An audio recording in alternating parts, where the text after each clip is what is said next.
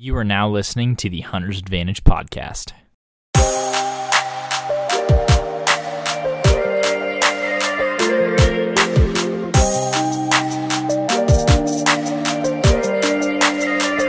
I'm Christian Babcock, the host of the Hunter's Advantage podcast, and what we do on the podcast is we talk to disruptive companies in the outdoor industry, talk about innovative hunting solutions that are changing the landscape, as well as offer you tips and strategy for more successful hunts. All in all, I just want to help you become a better hunter by providing you with high quality knowledge and information that you can trust. Stay tuned. Hey guys, Christian Babcock here of the Hunter's Advantage podcast. So today on the podcast, I was joined by Trey and Connor from Whitetail Mission. We talked about shooting bucks on public in Kansas, shooting bucks on public in Oklahoma, scouting, and just had a good time chopping it up for an hour talking about deer hunting. I think you guys will really enjoy this conversation. Let's get into the podcast.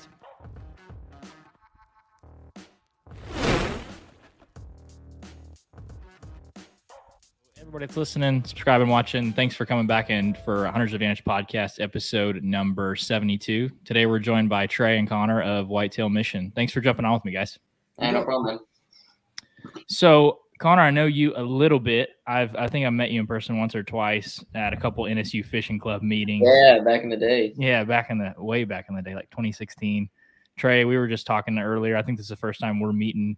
Can you guys give us a little bit of background into kind of when you guys started Whitetail Mission and why you guys wanted to start filming hunts?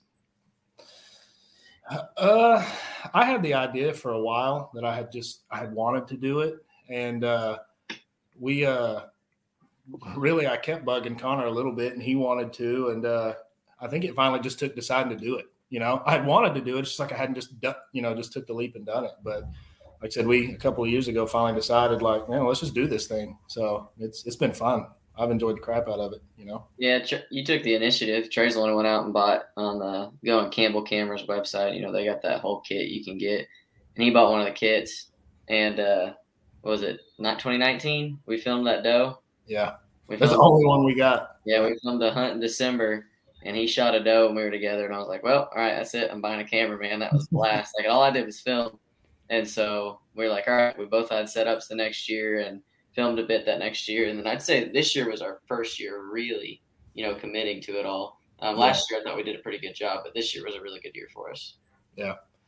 Yep. It's been fun. It's definitely added I just love the extra element it adds, to bow hunting itself. It's, it's definitely tough, but rewarding, As if it's not hard enough to just bow hunt, Yeah. But adding that camera is just like you see everybody on Instagram like taking a picture of their food. They're like, food eats first. Like the camera eats first when you're hunting and you're trying to make videos, and it sucks. It actually cost my buddy Jake a deer on public land this year. Like he's trying to like frame in this deer, and it's at like 35 yards, and it walks behind a tree, and then it turns and walks off. And he's like, dude, I could have shot it. It was in frame the whole time. I just got greedy. And I was like, dude, that's how it goes. Self-filming is so difficult. Like, I mean, it adds still another adrenaline rush, like when you've got you and somebody else with you and they're doing the filming aspect, but doing it all by yourself, man, is crazy. Like, it's just you're already, got adrenaline going, and now you have to deal with this camera while you're holding your bow, and it's a mess, but it's fun. Once you get the hang of it, it's not bad, but it definitely is a brand new challenge for it. Yeah. We've both kind of agreed to, like, I mean, we're going to try our hardest to get everything on film, but I mean, if it's a stud and I can't, I'm going to kill it, Yeah. That's why this year I ran a GoPro on my bow, just to get in the habit of having a second angle going. That way, just in case the big camera didn't get it, I wanted something to get it. So. Yeah, it's the second angle GoPro is kind of like an insurance policy to me. I got the Hero 9 Black, and it's got like the wide angle lens you can put on it. And if I face it towards me, I'm like hoping, I'm praying if this ever happens that I'll still be able to get them in that second angle camera.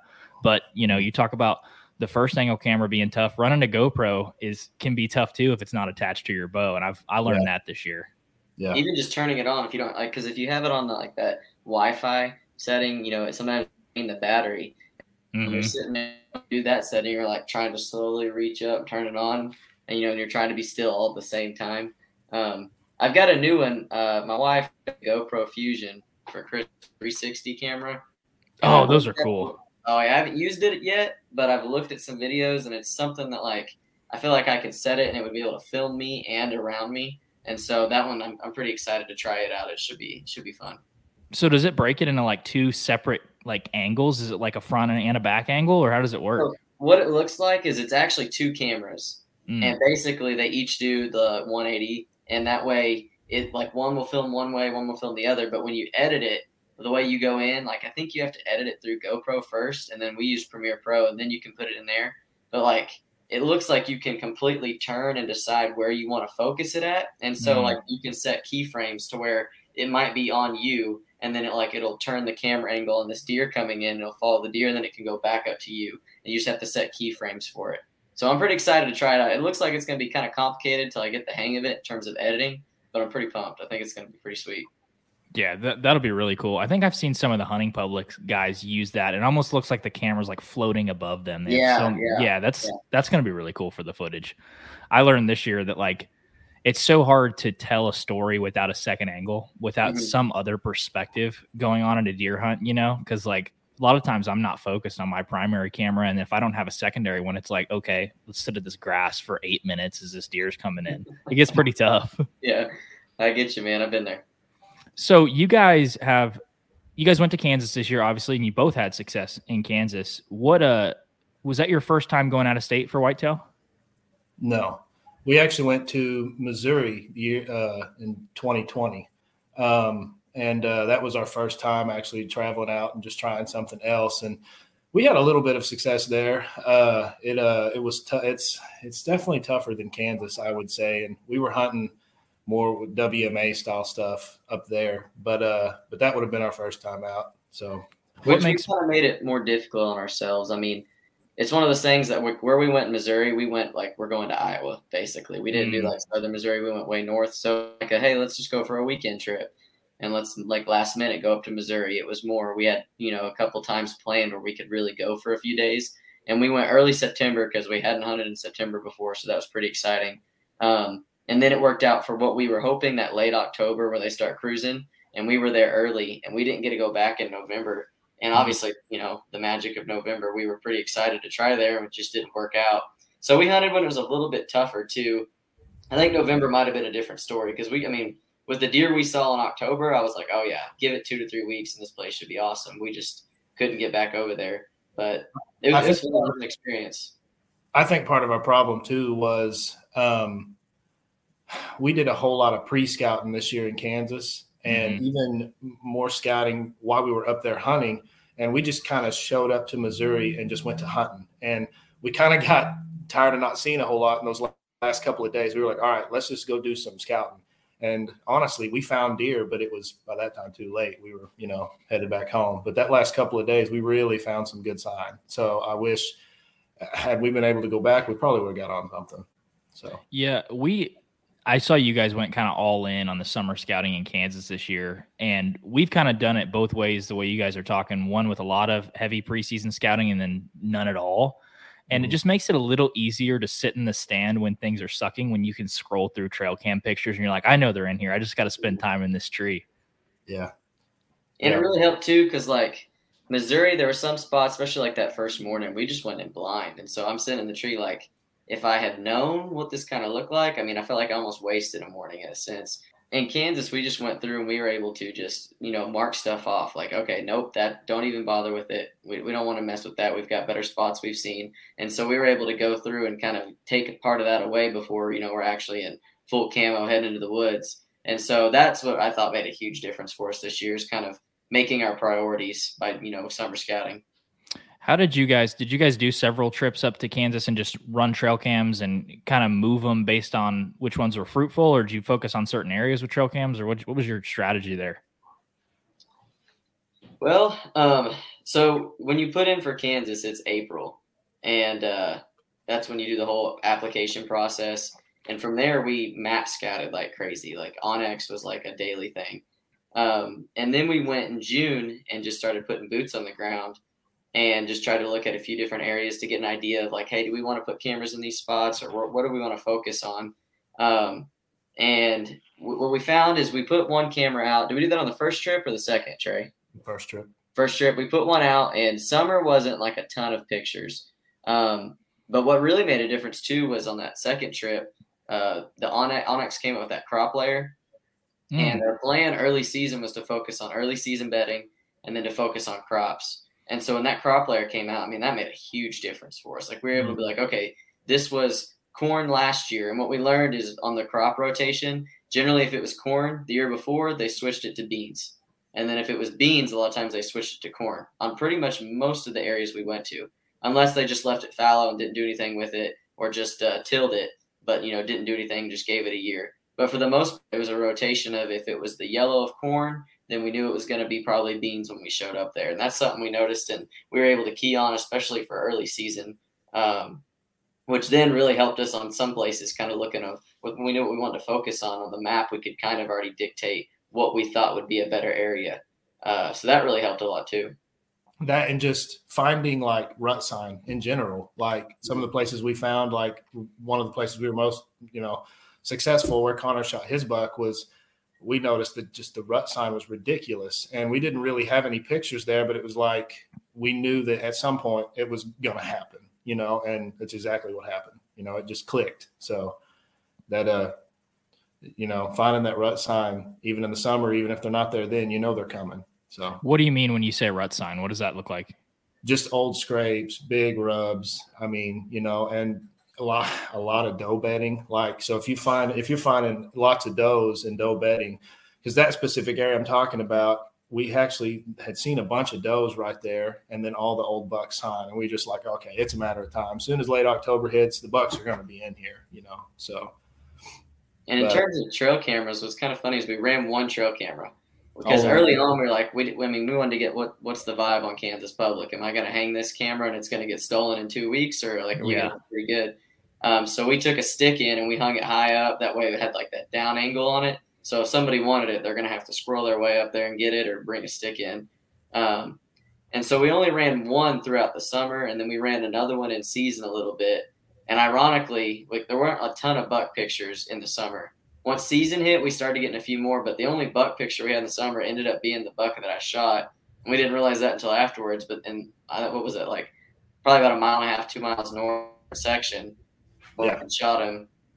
But we didn't just run a ton of cameras. We've talked about it going into next year, but for the first year, we were kind of wanting to see what Kansas Public was really like. Are there going to be people everywhere? Are we going to get our stuff messed with? So we didn't do a whole lot with it this year. And then like with Missouri, we didn't run any cameras because you can't put cameras on public. And so kind of out of state's been kind of with cameras, we haven't done a lot. It's been a lot more boots on the ground or scouting while hunting like we did in Missouri. Yeah, that's interesting. My uncle had hunted Kansas and actually had a lot of good luck on Kansas Public. And he was telling me that a bunch of guys from Louisiana started going hunting to Kansas. And he said that there was one guy that was outfitting on some of that Kansas Public, and he would follow them in on their boat and like take their tree stands and take their cameras. And he's like, dude, after getting 3, this is back before like people used climbers all the time and saddles and hang on tree stands like that. It was before that. Like, and he was saying after getting, driving up there 4 or 5 times and not having a stand to sit in, he's like, dude, I just quit going. Like people were jacking with his stuff. I'm glad you guys didn't have that experience. Honestly, we really didn't run into a whole lot of pressure. We seen a lot of pressure, just when days we would drive around and stuff, especially on a lot of like your smaller walk-ins and stuff. But that was really our main goal in the summer, was to just find stuff that we thought, would definitely be more complicated for people to get to. And it worked, And also on that, like some of the walk-ins even that we hunted, like luckily we didn't have any of those bad experiences. Usually if we went in on a spot, like, because some of those walk-ins are so small that like it's a one guy kind of thing. Sometimes you might be able to split up and do a couple, but usually if you were parked at a spot, nobody came in on you. We never had anyone come in on us. And I think we hunted 4 or 5 like that were fairly small. Like where I started my season was 250 acres, if I remember right, with less than 10 acres of woods on it. And so it's like, if you go in, you're going to be going to one spot. And we didn't have anybody show up there on us that day, but we saw people hunt it later on. But I think, luckily for the most part, I think people know that, hey, if someone's there, they don't want to mess with you. And we even ran into some guys in September that we pulled into a spot and they came in like 10 minutes later and they were like, hey man, y'all beat us here. We just want to talk and, talk for a second, see how y'all are doing somewhere else. So we had a pretty good experience with people that we ran into. But generally, like, I would say if you went in September or October, even in December, you don't have a whole lot of people. Now, November, that's when things were like, oh, wow, there's some people in the state. Because we saw some tags from different states. We saw some, some locals are still hunting it on public. But I feel like a lot of the locals hunt private land. Most of the tags we saw that were hunting public were a lot of out-of-state guys. Some were local, obviously, and a lot of Missouri guys. Like the guys we talked to in September were from Missouri. But for the most part, we had good experiences with the people that we did see, that's nice to see. Yeah, that's really nice. I mean, you mentioned one of the, I think, unique things about Kansas is there's so much crops, so many fields, and so little timber.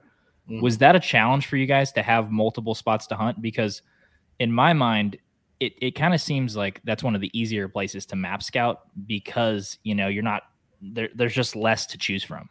Is that an issue for you guys, or was it plentiful in like different spots that you guys could hunt?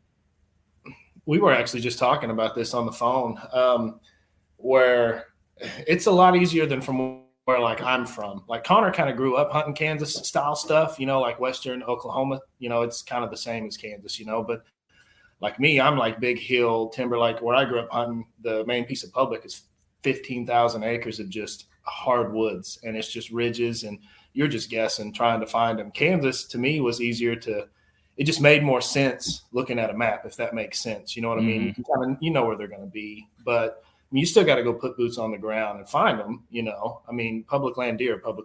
But I would say for me, it was definitely easier to narrow them down as far as putting map pins, Yeah, it's interesting. You're talking about some of the stuff where you grew up, and I think I've seen that kind of in one of your videos, that sort of terrain feature, the big hills, the lots of timber. And we hunt a lot of that same looking stuff down in Southeast Oklahoma. And it's almost like you pull up to a truck spot and you're like, dude, this guy could be anywhere.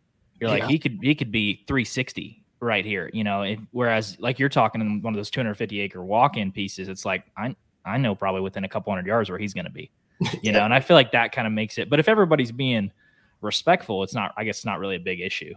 Yeah. Yeah. And I feel like that's the kind of thing, like on that walk-in, like most people are like, all right, man, there's not enough room for the both of us. But like where we hunt here in Oklahoma, it's so like, you don't know, they could be literally 100 yards off the road, or they could be 2 miles back in there. And so it kind of sometimes you're like, man, and luckily if you talk to enough people, like that's the biggest thing we do is if you get a chance to talk to him, you'll find out this guy's like, oh dude, I'm normally like 200 yards down this ridge. You're like, oh, cool. Do you mind if I go a couple ridges to the south? It's like, oh, no issue. So you can kind of get an idea, like if I see this certain vehicle, it's the same dude, and he's most likely in that area, and I've talked with him, and we're good to split up and go where we generally go. In terms of the scouting, though, like the Kansas deer were different in the sense of like these mountainous deer that we've hunted in Oklahoma on that big hill, big ridges. I don't see them in the open very often. They're like going down, off the sides of ridges, around bowls. A lot of the fields and stuff, you don't see it. But in Kansas, you're like, oh, man, if they're coming through, they've got to go through this funnel in the woods. And then they'll walk straight across the middle of a bean field. And you're like, are you kidding me? Why not come in here where it would be more protective? Instead, you just go straight across this giant field. So it was that part was kind of different. We had to get the idea of the patterns and the movement that they were doing and try to get an idea of what we want to do there. But in terms of knowing the specific areas, like, hey, there's probably going to be deer here, I would say that's definitely an easier place to map scout compared to, all right, there's 15 ridges coming off this main big ridge. What do we think's the best idea? So, yeah, that was definitely different, but I think it was positive for us. In your question, too, does it make it harder having so many? Like it does make it. Honestly, we got lucky enough this year to see enough deer. We really didn't have to bounce around a whole lot, but it does. We did scout enough and look at enough places. It's really hard to pick where you want to go. There's so much, at least we found enough good deer sign, but thankfully we weren't having a whole lot of trouble seeing deer, I think between the two of us, I know we scouted a ton of places, but I think between the two of us, we were just talking about this the other day. We hunted a total of, wasn't it like 8 or 9, 10 different areas? But some of them were like 1 to 2 sits. And we were like, hey man, I don't know if this is like what we really want to focus on. But I think we hunted like somewhere around 10 different areas throughout the season. Yeah, that's really cool. So kind of walk me through the season. I know you guys, if I'm not mistaken, you shot a couple of does or a few in the early season, and then it kind of started heating up for you guys. How did the season end up progressing? Well, so when you go to Kansas, you get 2 tags. You get a doe Mhm. tag and then the either sex tag. And so we wanted to, like, September, our goal was like, hey, let's just go knock out those doe tags. That way we can focus on horns the rest of the year. Um, and so the goal was early season bedding on a couple different areas because we hunted 2 different pieces. And that was actually kind of a cool weekend, opening weekend, because our whole entire group went up there. We had 3 guys hunting and 3 guys filming. And we all split up different areas. Like, and some of us, I mean, I was miles away from Trey and then Wes. They hunted a different spot, but both of our focuses were crops and early season bedding, like I mentioned earlier. And we were both able to get on deer and see a bunch of deer. For me, I just went ground hunting. I was like, I'm gonna put boots on the ground. I'm gonna still hunt. And we had a lot of, a handful of chances at some does, but just kind of one of those like, hey, they're at 50, and I'm like, I'm just gonna wait. I got a whole year, and there's deer everywhere. And most of the time they were like catching us or be alert, whatever. And then we jumped a decent buck that we found bedded on a really good area that we knew had a lot of bedding on it. And that was mainly my success. I saw a lot of deer, had a good time. Trey was the one that actually, was it first or second? It was the evening. So first day, but he was able to punch a tag that evening. Well, we went into an area that morning that we actually had a camera in there, and we didn't have a whole lot of pictures like all summer. Like the deer sign that we saw, and we put the camera on a really good trail. We expected to have a lot of pictures, and there just weren't any. What was funny was I went in there that morning, and we actually hunted probably 200 yards from the camera, and I assumed that they would be coming off the ag and coming to some bedding that we found that pushed up against some water. And I actually seen like almost 20 deer that morning, and they were all walking right behind the camera. So we were just missing them, And then I told Daniel, I was like, because they're walking like 80 yards in front of us, almost all of them. And I told him, so I guarantee you they're going to take the same trail back to the ag this evening. So we jetted out, went and met up with Alex and Wes, ate some lunch, come right back in, and moved right up there. And we had deer all over us all evening. And the one I actually ended up shooting, they come through behind us right before dark. And I probably wouldn't have shot her. It was just there was still good shooting light and whatnot. But all of us were there, and I was just like, I really want to kill one with all of us here, So and I smoked her. She didn't go 50 yards, and it was a fun evening. It was really fun when we got back to the boat and realized that the battery was dead, and we were going to have to paddle a long ways out with her. So, but he didn't take any or anything, so they got it broken. And were able to get it all the way out. Oh, it was entertaining. And then honestly, we come back the next weekend, and I filmed Connor in that same spot trying to kill one, and we actually saw one little buck. Wasn't that it? One little buck. It blew my mind. And then we didn't come back until the day before Halloween. Late October. Lights on Oklahoma after that.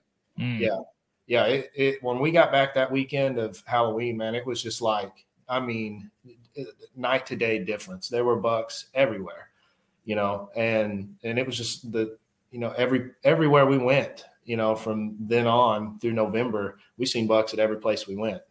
So like I said, we were pretty fortunate to be on bucks this year. I think that's a good point. Is like one mistake that we've made is pushing way too hard in October and just like trying to make it happen when it's 90 degrees. You're like, if I spend enough time in the tree, want to walk by. When then you go in November and you see more deer in one sit than you have all of October, and you're like, why didn't I just wait? Like, I wouldn't have been tired. My wife wouldn't have been pissed at me. None of this would have happened if I would have just, I've learned that the older I've gotten, just to like focus in on those times that are really good and just spend all your time there, even if that's a 2-week block and you don't have to hunt October at all. That's what I'm going to do next year, is kind of efficiency, man. Being efficient with your time can pay off. And that's the thing, like, we didn't want to do that. Like, when you drive down the road and you do that and it's 90 degrees, you're like, dang, well, you know what, I gave it a shot. But when you're driving hours north, I was like, we don't want to be putting in that kind of gas. Like, let's just save that for when we know it should be good and these bucks will be in here. And so that's why we just stayed local, figured it was easy to do that for the month. And then once end of October started hitting, we both were like, hey, let's go. Let's go see if they've shown up. And if you're going to take work vacation, you might as well take it when it's good, Yeah, 100%. I mean, I've tried to take Fridays off in October, and I'm like, I regret this. This was a mistake, just to try to. But so you talked about end of October heating up. Who ended up shooting the first buck, and kind of how did that go down? You did. Yeah. Well, yeah. So he recovered his first. Yeah. But we went up, and the places we had hunted and had some really good success, the wind was always a deal. Where south winds were just so difficult to hunt. And so anything that was south, now we could sometimes play it off with the southeast, but south or southwest, it was kind of finicky. And so we actually been hunting the area where our camera was at, because that's where we'd seen bucks in late October. We had hunted it on a Thursday. I think we went up during the week on a Thursday, and we'd seen a really good buck. And then the wind wasn't that good that evening. And so we're sitting there doing, when you're like, we've done this in Missouri, we did this in Missouri as well. We're sitting there on onX, just like, dude, do you want to try this area? Like, and when you scouted so many, that's when the issue kind of came up a bit. And we're like, all right, well, we've got 15 areas that we really like. Where should we go this evening? And so we're sitting there doing the whole hour-long lunch thing. You pick, no, you pick. And we had a few places marked to the south that we're like, you know what? This looks good in terms of, it's early November. It looks like a good cruising spot. Let's go there. And so we went down there, and we decided to go north of where we ultimately planned to go. We were going to use a south wind and just still hunt until we saw something. They're like, yeah, this is it. We'll set up here. And literally once we walk in, it's rubbed, shredded, like, big around as my leg. And so we're like, should we just hunt here? We plan to walk south, but gosh, this looks good. And it's a good pinch point. And that's the hunt that we posted where we're sitting there debating on it. And Trey's like, dude, there's a doe right there. And we're set up on that doe. I mean, we're set up and we just get down. We're in the open, the timber's open in the woods, but there's enough laydowns and stuff to kind of break us up. But we're literally sitting with no laydown within 10 feet of us, you think? And he's like, all right, let's just see what happens. And she walks right up to us.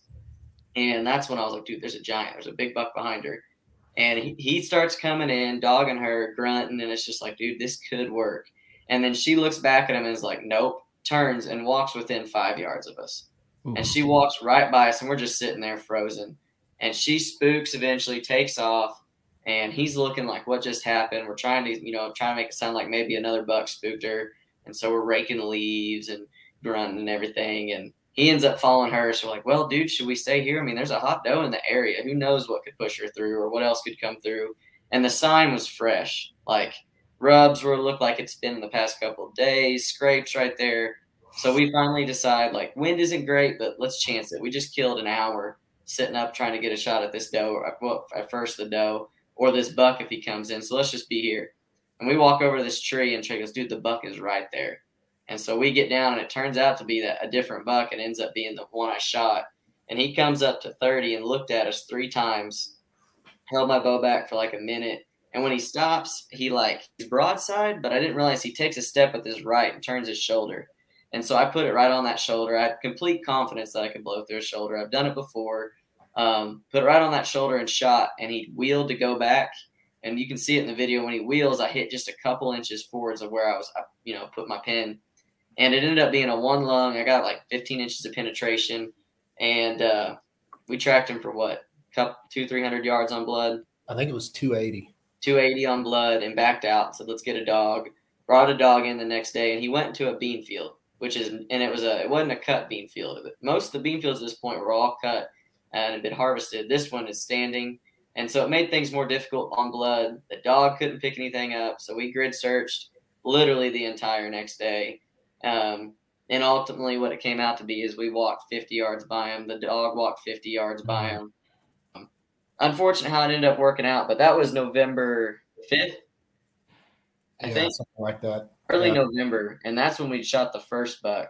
And what crazy turn of events, Trey's buck was, I don't remember what day that one was. That was like later November, like towards right before Thanksgiving. It was the weekend before Thanksgiving, if I remember right. And he shot it in the same area that I'd shot my buck. I had actually telling myself a little. That was actually the second buck I shot in Kansas. I got one that I just didn't get enough footage of to even post. I went up there by myself for a couple of days before Connor got up there. I think it was the second weekend in November. And the wind was not right to hunt where we had been hunting. So I actually went to a same area, different piece. And gosh, it was kind of a cedar thicket that we had marked. Actually, Connor had it marked, and I told him, I was like, I'm going to go check it out. And I walked through the edge of it, and I just didn't find anything. Like, you couldn't see 10 feet, I mean, there's deer trails all through it, but where are they going to come through? You don't know which one, and I don't like not being able to see. And so I kept on going, and ended up popping out where it was just basically the hard cedar edge met some open timber, and the water come up and pinched them right there. And so I just sit on the ground because by this time it's like 4:30, and I sit there and I set up both GoPros, one on my bow, one up behind me, and didn't even get the big camera out. And I honestly didn't have a whole lot of confidence. I don't know why after all the deer we had been seeing. And I'd done a rattling sequence, crashed some, sticks and whatnot, and grunted a little. And then I sat down, and it had been like maybe 15 minutes and nothing. And so I actually dug a granola bar out, opened it, and I had stuck it in my mouth and turned to put the wrapper in my bag real quiet. And when I turned back, I just saw a back, like with his head down walking. And I could automatically tell, like, this is a giant deer just by his body. And he's already at like 50 yards coming right at me.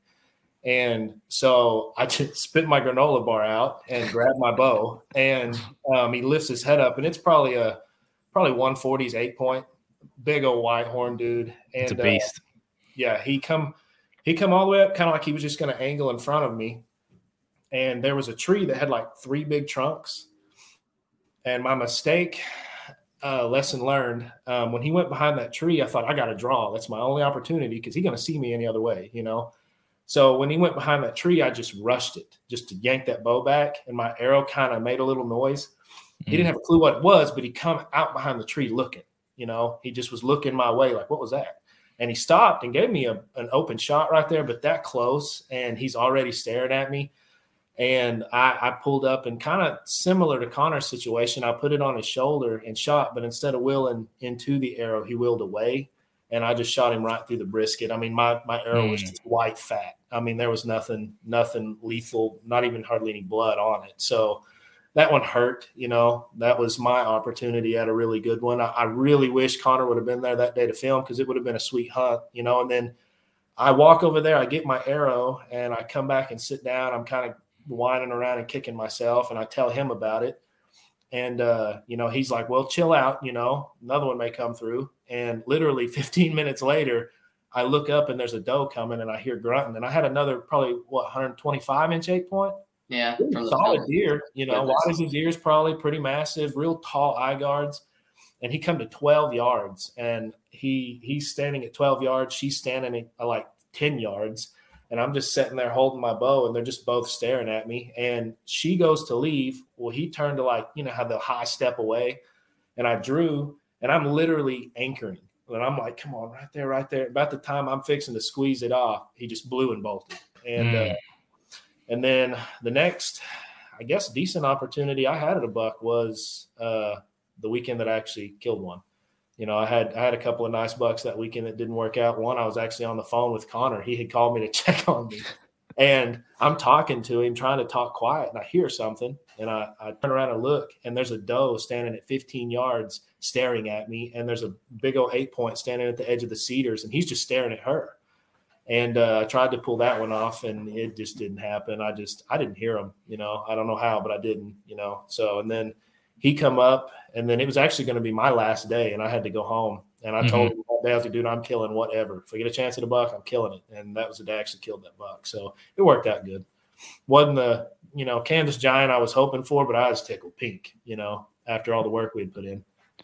Yeah, they're pretty, any deer is pretty sweet when you put in the work like you guys did this last season. And I mean, the way you guys are talking about shooting deer, not always having a lethal shot, like, people don't talk about that enough. And it's almost like you post it now and people are like, oh my God, what, why are you, like, you show that shot, people are like confused and like, but dude, that happens all the time. I remember 2020, from the outside looking in, if I was just to post pictures, people would be like, you had your best year ever. You shot 2 really nice bucks.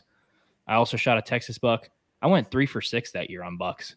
That's what people don't understand. Like, 3 different opportunities on bucks wounded, never found. Like, it's tough to kill stuff with a sharp stick, and Yeah. So I don't know. I feel like people that are especially coming up in the sport and in bow hunting need to understand that a little more. Is like, even when you do everything right, sometimes it doesn't work out. And it's tough. But you guys ended up getting it. You ended up getting it done, which is awesome. Out of state, that's cool. Yeah. And the big thing too for us was, man, I had not done any ground hunting, like not even really ground blind hunting. And we were this year on Kansas, the way it's set up, there were just some places that trees weren't the best option, or we couldn't really get in them, even with the saddle. And Trey's got a saddle that he uses. But like that hunt that I shot my buck, we had stands and sticks on our back ready to go try to find a tree, and we just got pinned down with deer.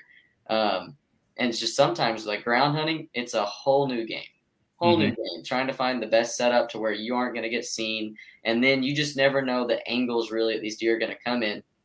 And so I personally don't like taking quartering 2 shots a whole lot. And it depends on how much they're quartered. And like the buck I shot, I was fully confident. He's slightly quartered. I knew I could blow through the shoulder. But it really just kind of changes the game. And since like the angles, the way you've got to set up on them, and just, I mean, they're right there on you. Like I'll take being in a tree at 15 yards and I can, pretty much stay hidden. But like on the ground, I think some of those chances, if we were in trees, we would have been spotted. And so the ground helped us to actually even get the chance. But it is a new concept, new aspect of hunting that we're excited to continue to get better on. And it was really fun for us this year doing that. It surprised me, honestly, how much you can get away with on the ground if you just sit still. The issue is when you're in front of a deer you're trying to shoot, then you got to draw a bow and stuff. And it's hard to hide from one, within shooting distance on the ground. It really is.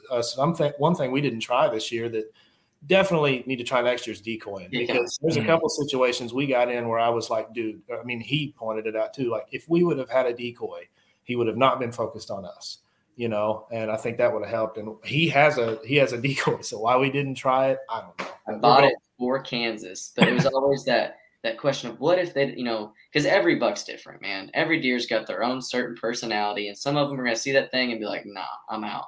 And then others are going to be like, who the heck are you? And they're going to go check it out. And we were just always hesitant on it. Like, no, I think we've got them pinned down to what they're going to do. Let's not risk it. But one thing I'll say, especially if anyone listening is planning to go to Kansas, from at least our experiences, those bucks are so responsive to calling. It's insane. Like we had, I think 4 or 5 deer that we had called and got the attention of and changed the direction that they were. One completely back. He was already past us heading away, and he turns back to come and check it out. The buck that he's referencing, that the one I said, if we had a decoy, dude, I think he would have come in. You watched his entire attitude change from walking away, stopping and looking at us like, hey, what's that?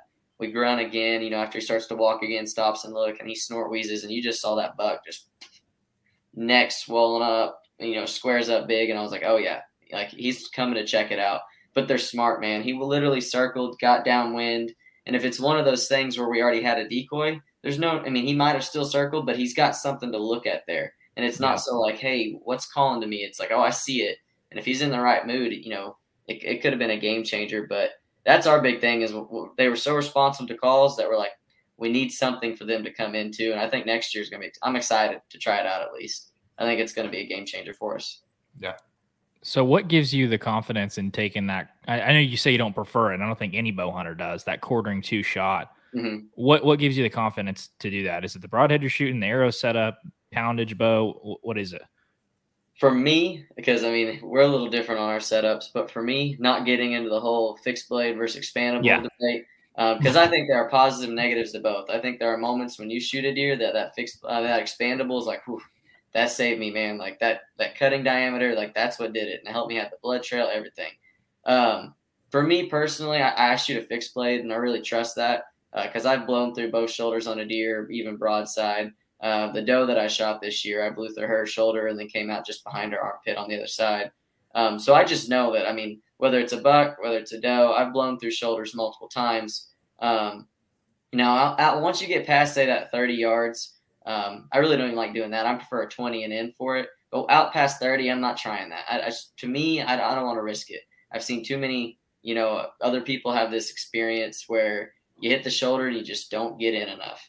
But 30 and in, I've had plenty of penetration. that I trust my setup to do that. Not saying that that's something I go looking to do, but in certain situations, if I feel confident enough that I can ethically take the animal, then I feel like I can let off between the poundage and the speed I have on my bow with kinetic energy, and then the fixed blade as well. So walk me through the recovery of your buck. I mean, you guys can see, anyone that's listening can see it in y'all's YouTube videos, but it was a pretty crazy recovery. And when I saw you guys posted on Instagram of you holding it, I immediately was like, is that the deer he shot like a month ago? I was like, what is going on here? Yeah, it wasn't the prettiest looking deer, that's for sure. No. And it's not the greatest story. I mean, it is crazy, and it's kind of how it goes. But I went in late season in Kansas in December, and I went by myself, and I went to a general, like within the area where I'd shot the buck, but not the same exact spot. I actually went to the spot we had intended to go the day I had shot that deer. We just didn't make it there because of, the doe we saw and what all, transpired after that.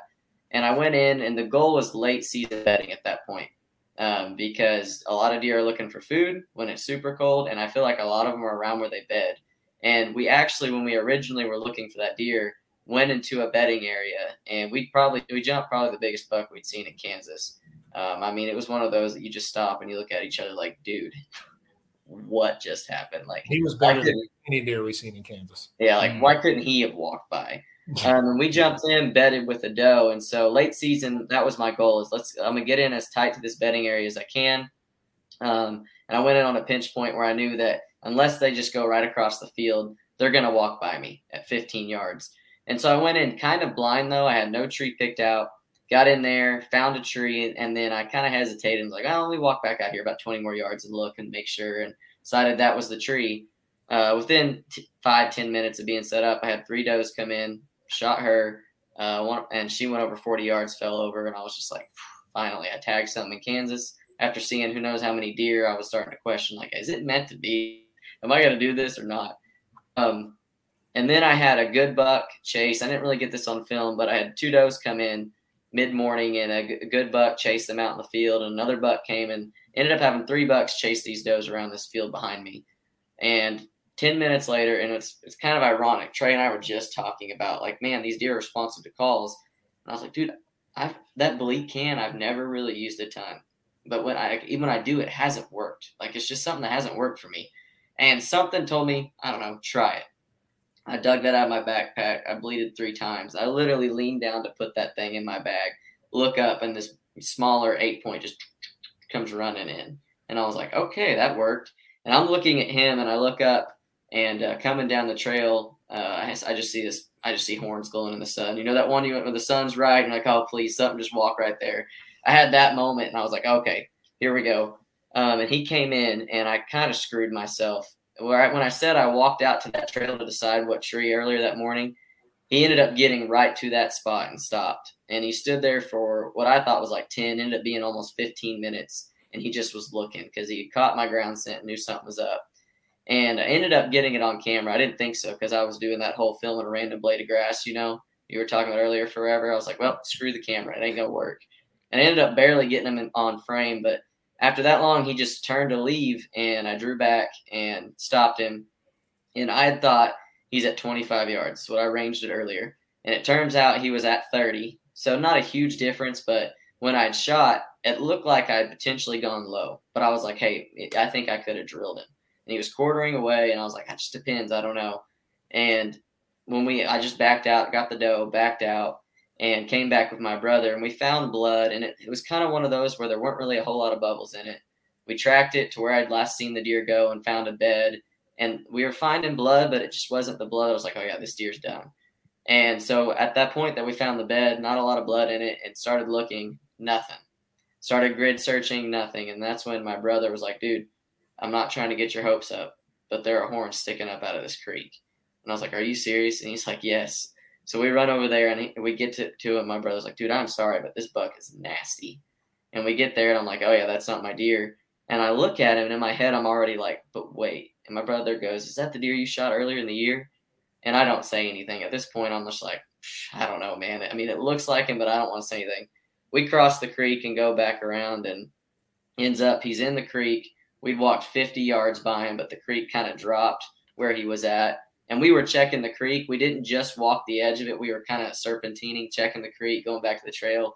And I guess we just skipped over where he was, and the dog just didn't pick up any of the scent or the blood to where he had gone, because the dog had walked right by him as well. There just wasn't any blood. Yeah, and that's the thing too, is when he turned to wheel and I shot him, he dropped that shoulder, and so it was plugged in high. So I think he just plugged that up, and it wasn't really any blood. He didn't get on scent, and we missed him. And so we kind of like, dude, what just happened? I call and tell Trey, and I said, all right, we've got to go, and we've got to look for this other deer. Like, I know some people have been like, dude, that's a stud. I shot that stud. We're out. But the right thing to do in my mind was you got to go look for the other deer. And that was the deer I wanted to recover, because not only am I going to get a good deer, but I'm also going to get a lot of meat, because those deer up there are giant body-wise. So I was like, let's go look for that one. I want to find that one. If we can get a carcass tag or something on this, cool. If not, then it wasn't meant to be. And we grid searched for hours. The issue in there, too, is where we were, there's like a system of creek that is just like, some of them are 15 yards wide, and then some, like there's 3 or 4 creeks that just go all through there. So we're crossing creeks, we're looking, and we grid searched for hours. The issue was the public ran out where this buck had gone. And in Kansas, you have the right to go onto private property if you're tracking a deer, but you have to have seen the deer go onto that property, or you have to be following blood. And we had neither. And we'd actually tried to call the landowner for the first deer that I'd shot, because that deer went onto the same property that ended up coming back to public, turns out. And he didn't call back. We couldn't get a hold of him. The game warden said he didn't know him and couldn't get a hold of him. So the game warden in this situation, dude, I've already been looking for hours. I can't find him. What do I do if I can't find this buck? And he told me, he said, well, you killed the other one. Maybe it was meant to be. He said, my opinion, I'd say if you can't find him, cut your losses and take that one. I was like, well, I'm not done. I got a couple more hours of what I'm wanting to do, to try to find this deer. But he told me, he said, yeah, you can take that one. You just have to use your tag. So we looked for a few more hours after speaking to the game warden. And then, I'm hours away. And so it was like, dude, let's just, I guess, cut our losses, go home. And it's exciting to have that closure on that first buck, and it's unfortunate for the other one. And I've been blessed that I'd say, other than those two, which one of them I ended up recovering, but other than those two, I'd say 95 of the deer that I've shot in my life, I've watched fall. Like, I've just been blessed with that. But this was a humbling year. I felt like I practiced plenty, but it's one of those that, man, I don't care how much you shoot, just keep practicing. You got to put in as much reps as possible. And so it kind of just said, hey, man, you've been had a good run, but this year just kind of unlucky for you, but you got to be practicing, be ready for next year. So crazy hunt, though. I couldn't have guessed it. I can tell you that. Yeah, that's just a wild story. And so many things can happen when you're shooting a wild animal, like we talked about, with a freaking sharp stick. And you can't practice for it. Like, you can practice the reps, but there's nothing compared to the adrenaline that's going through you when like having to calm yourself. And then that deer, like, I've watched deer at 15 yards, and they are so quick. They're unbelievable animals, and so quick on how much they can drop and move. And and I've seen, even in some of your videos, I've seen where you've done putting the spot where you were aiming, where the arrow hit, and watching those deer drop, and it's crazy. You just can't quite prepare for all of that. You can do your best on what you can do on your own on a target that doesn't move. But at the end of the day, anything can happen, and that's bow hunting. Yep. What's tough to quantify, though, too, is the resilience of a deer. Like, oh man, the buck I shot in public this year, I hit him in the liver. He gets up, runs off, and these deer are just like, I shoot him through the lungs again, and he gets up and runs another 50 yards, and he tries to get up again. And I'm like, dude, this deer's been shot 3 different times, and he's trying to get up and run again. I'm like, no deer has like the will to live like a whitetail deer. And I've talked to people that have done the big game super slam, the 29 North American big game animals. And I'm like, which animal is like the hardest to kill? Like, which one has the most resilience? So like, oh, no doubt a whitetail. A whitetail does. Like, no other animal. We've shot antelope. You shoot them, they run 5 yards and like, I'm hurt. And they lay down. And you're like, what? I can shoot a deer with a rifle and watch them run a mile. Exactly. It's crazy. One thing that's crazy too is it's so situational too, because like a few years ago, I was actually hunting with Connor's brother, and he shot a doe on some public and smoked her. Like, I would have bet you $100 that she was laying within 100 yards. And we ended up waiting because we just weren't sure. But he said it looked like a little bit back. And so we waited like 4 hours, and you drove all the way from Broken Arrow down to us, and we actually found her bedded, and she was looking at us. And so we actually got close enough for him to shoot her again, and he smoked her. She died within seconds after that. But his first shot was what? Textbook. 4 inches behind the shoulder and straight through broadside. How she was alive that much, we have no idea. And then like this year, if you watch, he shoots a doe on some public, and he straight up liver shot her, and she died within what, 45 minutes? You say 30, 45 minutes? Because we knew as soon as he shot, we were like, ooh, dang it, man. Like, it was back. And she literally ran 40 yards and then walked away. We watched her walk, and he was trying like heck to get another shot pulled off. There was just too much early season. There's just too much, and she went over there, and we never really heard her go away. And we sat there for what, 20 minutes. Then all of a sudden we just heard a bunch of crashing, and she was done. We got down and was like, dude, we're not going to sit there and listen to that. Like, let's go over there and see if we can, expire her. And I expect her to still be alive after. We walked over there, and she's toast. And I'm like, what? Like, so it's so situational, it's crazy, man. Some of them, it's just like they got a will to live, Yeah, I mean, I've watched dudes shoot some through the guts on video, and they're like, smoked him, and they run 20 yards and fall over, and I'm like, okay, I call BS. I've never seen that happen before. Yeah. Like, I've smoked him in double lunged and watched him run off like out of sight, and I'm like, I don't understand. Like, and in the video, that deer I shot in public this year, they're like, everyone's like, oh no, that deer's dead, and I'm like, no, you don't understand, dude. They're never dead until I'm holding those horns. Never. Yeah. Well, and it's just one of those things too. Like, you hit the right artery, you never know what can happen. Like, and that's what's frustrating with mine. Like, the buck that I'd shot and I eventually recovered, if he hadn't wheeled and I think I hit where I did, I would have double lunged him. Ended up being a single, but when he wheels, it goes to a double. And then with the buck that I shot and hit low, I'm like 2 to 3 inches low of what actually, mattered. But then you'll watch, you could go back and you'll watch guys accidentally shoot deer in the hip, and they'll hit the femoral artery, and that deer will literally go 20 yards and just be toast. I have no idea what happened. Sorry. You're back. We're good. But, it's just one of those things, man. Like, they're tough, and sometimes you get lucky. Sometimes you might make a shot, and you're like, dude, I don't know how, but this is what happened. Yeah. That's the humbling part of it, man. It's the woods are not the easiest place. They don't show mercy. No, they sure don't. So Trey, one of the probably top 5 coolest hunting videos I've watched is your public buck that you shot in Oklahoma. I didn't even know it was you guys. It like popped up on my feed. I clicked on it. I think it was a year ago, and I was like, gosh, this is an awesome hunt. And then I was like, I know who that is. I know these guys. Can you walk us through that hunt? I mean, the viewers can watch the full hunt on YouTube, but it's a really cool hunt. So and a cool buck. Yeah. So that was actually a buck that we had on camera the year prior. And he was a really solid 10-point the year before, probably 140s. And at a different spot too. It wasn't where you ended up. Yeah, like half a mile away. And so, move on to 2020. We didn't have a single picture of that deer. We had some really nice deer on, camera. But so our main goal, around here is just to get away from everybody, get off a bluff, walk a long ways. It pays off,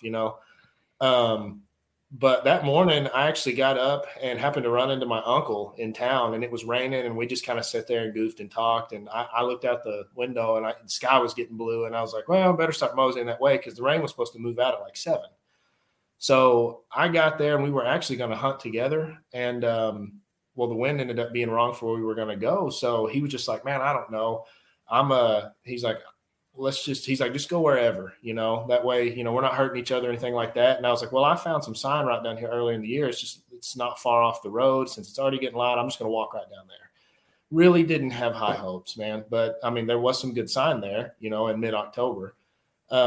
So I went down there. I didn't get in the tree till like 7:40. I just kind of, still hunted my way down there and crawled in that tree.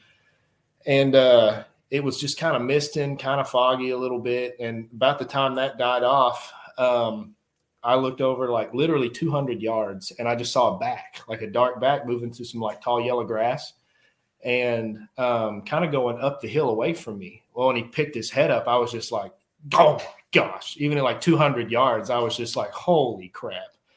And he actually angled and started coming my way. And then I was just like losing it. I was like, oh, geez.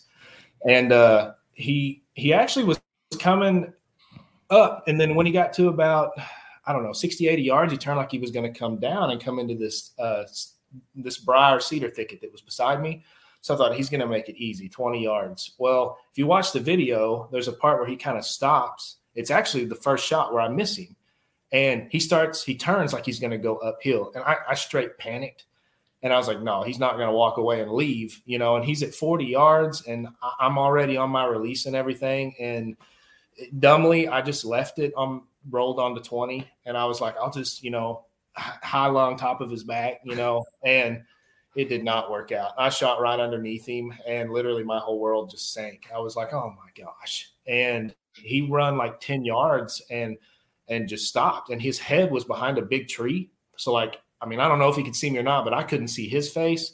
And I will say, if you don't take an arrow out of your quiver and stick it in your bag, like you're hurting yourself, because it's the only reason I killed that deer. I mean, Connor hunts with his quiver on. I don't like to, if I'm in a tree anyway, So that I legit just grabbed that other arrow and stuck it on. And about the time I was pulling back, he had turned to walk back on the same dang trail pretty much. And I was like, you've got to be kidding me. And I had already rolled it to 40. I had already ranged it. I knew, and then I smoked him. And unlucky, he was just a little bit out of frame, but I didn't really give a rip, And I knew that it looked like a good shot. I was like mid-body right behind the shoulder. It looked great, but I didn't get a pass through. At this time, I was shooting a big mechanical. So I gave it like an hour and got down, and I actually, about 10 yards from where I shot him, there was a rock there, and there was like a big pile of dark blood, and it had a bunch of like stomach matter in it. And I was like, oh, come on. And so I just got back in the tree, called my uncle, I called Connor and my wife, and we, had just kind of all decided we'll just wait, give him time. Connor was going to come after church and drive down. And so we all got there and went down there, and I was stressing this whole time, man. And we get down there, and we go, 10 yards from the spot on the rock, and it is just like a red carpet. Like, I mean, for as far as you can see, there's just blood. And I like immediately right then was just like, felt so much better. And he went, 300 yards, maybe 250 yards? He ran quite a ways. Shows the resilience, because you hit both lungs, didn't you? Yeah. Both lungs. And this deer goes 300 yards and piles up. I mean, easy enough to follow the trail, but like, I was like, how do you go that far on a double? He died immediately. Like, he was so stiff. Like, he had just ran down there and died, But yeah, it was a crazy hunt. I honestly can't say that it was anything special that I'd done. I was just right place, right time, because that's not even where I was originally planning on hunting. It just God-given, I guess, I will give you credit, though, because, I mean, like we've said, like, that's one of those places where, like, they may be on this ridge one day and they may not come down that ridge again for 2 weeks. Like, they're hard to pattern. But, I mean, it was in-season scouting where you'd come up a different way when we go off all these different bluffs. He'd come up one a different way and found all that sign. Was like, man, maybe I'll just hunt by that. So that's kind of, I will give you the credit on, if you hadn't done that, hadn't found that, you probably wouldn't have hunted it. Like, you definitely walked by it. Yeah, because honestly, it was being lazy that made me find it, because there's one spot we go, it's a long ways in there, man. And you walk probably, close to a half a mile, and then you got to drop off a giant bluff, and then we walk another few hundred yards to where we go. And I had just thought, well, I'm going to stay below the bluff, and I'm going to go and try to get below the truck and see if there's an easier way to pop up, and then it'll just be right below the truck. It'll be more up, but be right there. And that was the worst decision of my life. It was so thick, so nasty. Couldn't find a place up the bluff. And I finally was just like, screw it. Like, I'm just going to billy goat this dang bluff. And I crawled my way up. It got up there, and I actually just sit down on a rock because I was so exhausted and carrying all my crap and stuff. And when I got up, I pulled up Onyx, and I was like, man, I'm only 250 yards from the truck right here. And that thicket was right there beside me. And I walked maybe 20 yards, and there was a killer trail coming out of that thicket. And, man, there was like 4 blown out scrapes right there and a couple of rubs. And I was like, dang, it's right here below the truck. I was like, we've been walking right past this. Like, I need to I thought maybe just for like a quick evening hunt, just walk down there, And like I said, so I didn't even go back until that day. But I mean, it paid off. I actually went back. We went back 2 weeks later, and I shot a doe there. So I mean, it's one of our spots we definitely go back to now. It's especially if you're just looking to walk a couple hundred yards. And funny enough, Oklahoma and Kansas, we've come to realize like you don't always have to go to the back of the property, or you don't always have to try to get as far away. Like there's stuff that people like just miss. Like one of my favorite spots that we ended up hunting a few times in Kansas that we kind of just hadn't gone to. Small piece, and you could tell it had hunting pressure on it.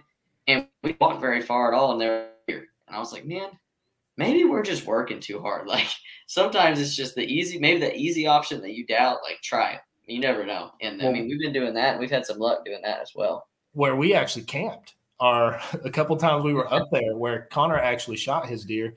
We're staying at a completely different part of this place because we have to boat into that specific area.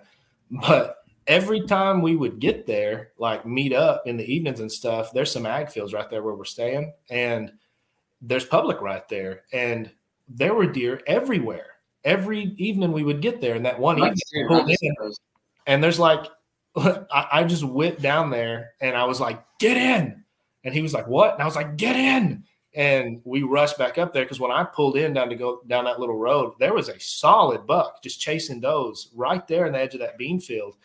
Well, it took us, I think it was the second trip down there. I was like, bro, we got to scout this right here. Just at least go look. They're coming from somewhere. And there was a lot of deer sign right there. I mean, a bunch of big buck sign. We actually never even hunted it, but we kept it, as a backup option for right there. So, yeah, I mean, a guy could easily have killed a deer within 200 yards of your truck right there, So, yeah, you don't always have to work hard, but it can definitely pay to get away from people for sure. Yeah, I agree with that because I've killed both my bucks on public out of the same tree and 300 yards off the road. Mm-hmm. And it works both ways. My buddy Jake shot 162-inch buck a mile back in there. And I'm like, good for you. Like, yeah. but we drug this one 300 yards, like it's so you don't like I've learned that so much this summer, the work smarter, not harder sort of thing. And, it feels good to go out there and work hard though. But what's next for you guys this next year? I mean, obviously you produced a ton of whitetail content this year. What are you guys going to do next year? New states, or what's the plans? I can tell you this April, we will be in Kansas going after some turkeys. Yeah. Dude. They were everywhere. Now, sometimes they're in a different spot in the fall and the spring, but that's one thing we're like, well, we will be back for this. And it's always – what I love about turkey hunting is it's always a good time to go scout for deer hunting and look for sheds from that year. And so we're going to do that. But, man, we've been talking about that lately. The thing about Kansas is we want to go back to there, obviously. After this year, we're like, yeah, we got to go back. And I'd like to eventually start just trying different parts of that state because there's so much you could look at. I mean, I'm looking at places that we're not even going, not even units we're in, just for fun. But lately, what we've been reading is used to, like for archery, Kansas was almost like a 99.9% you're in. Like you put in, you're in. But this year we've read that they had the highest number of applicants, and I think it ended up getting a few percent of people aren't actually getting drawn. And we've looked at posts from guys that are like, dude, I've drawn in every year for 20 years, but I haven't drawn twice in the past 4. And so it's becoming a little more competitive. So we've said we'd like to go back to Kansas, but we're also talking backup plans of if we don't get drawn, are we just staying in Oklahoma? Or are we going to Missouri again? Yeah. What do we want to try?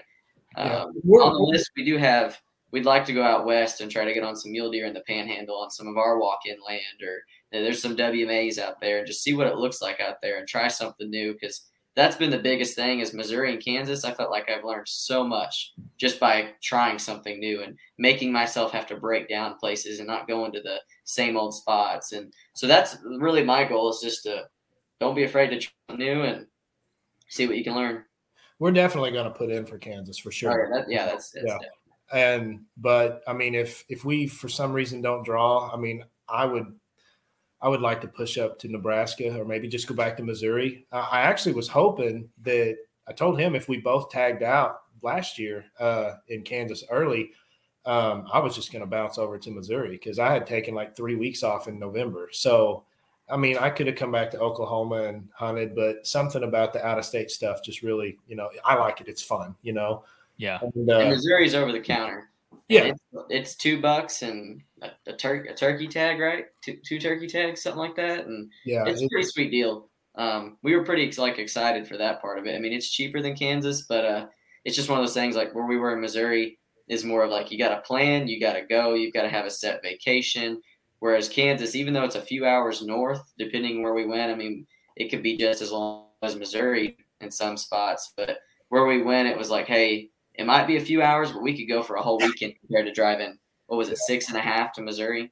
yeah. Well, the thing about Missouri too is like I live far enough in Northeast Oklahoma, like I can legit be to Missouri in an hour, but Southern Missouri, I mean, I haven't hunted it, but everyone I've talked to, every forum I've read says it's literally just like Northern Arkansas and Northeast Oklahoma, just ridgy, mountainous, big timber deer, you know?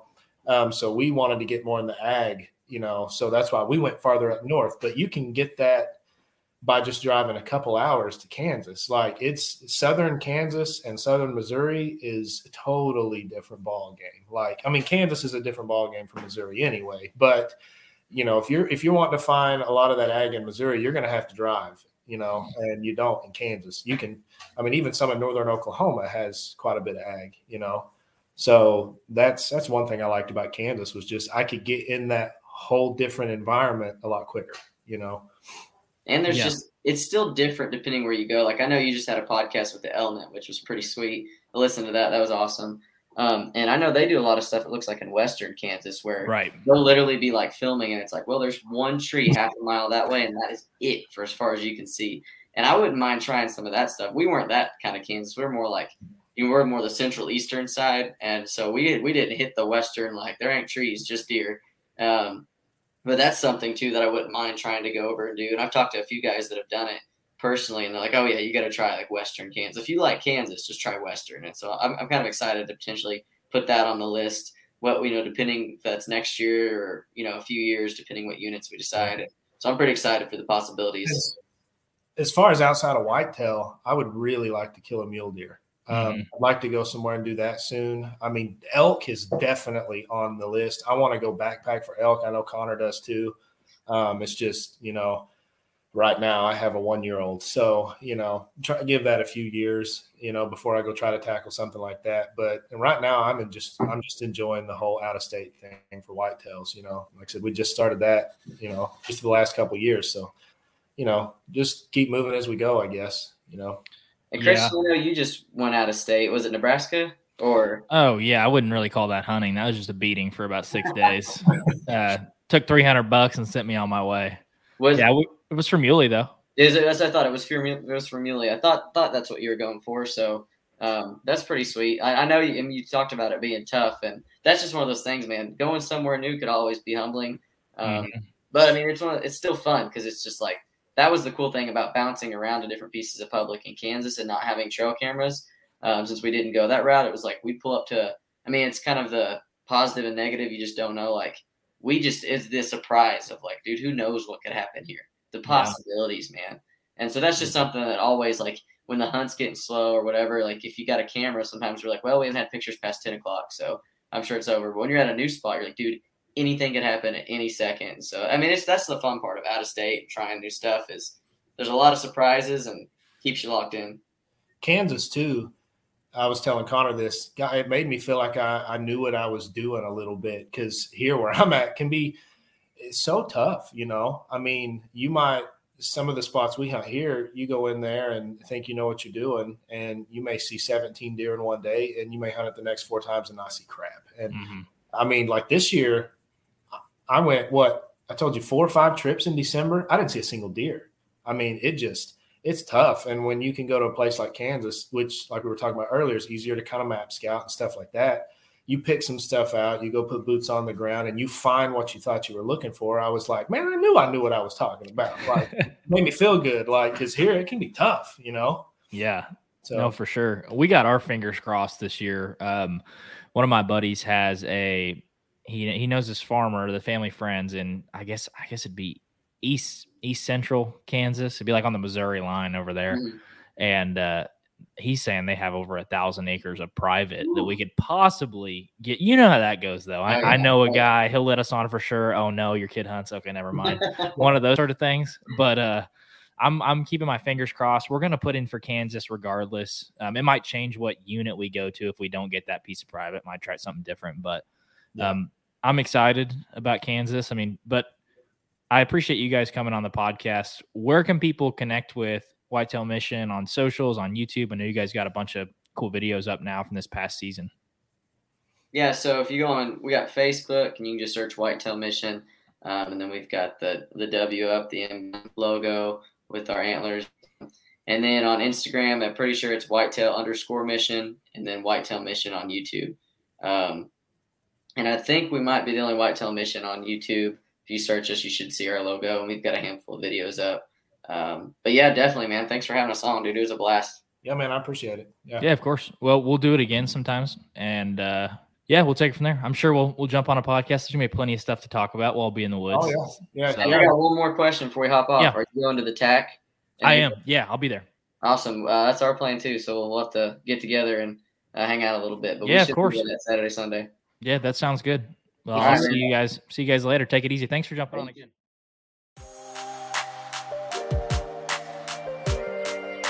Hey guys, appreciate the listen to the Hunter's Advantage podcast.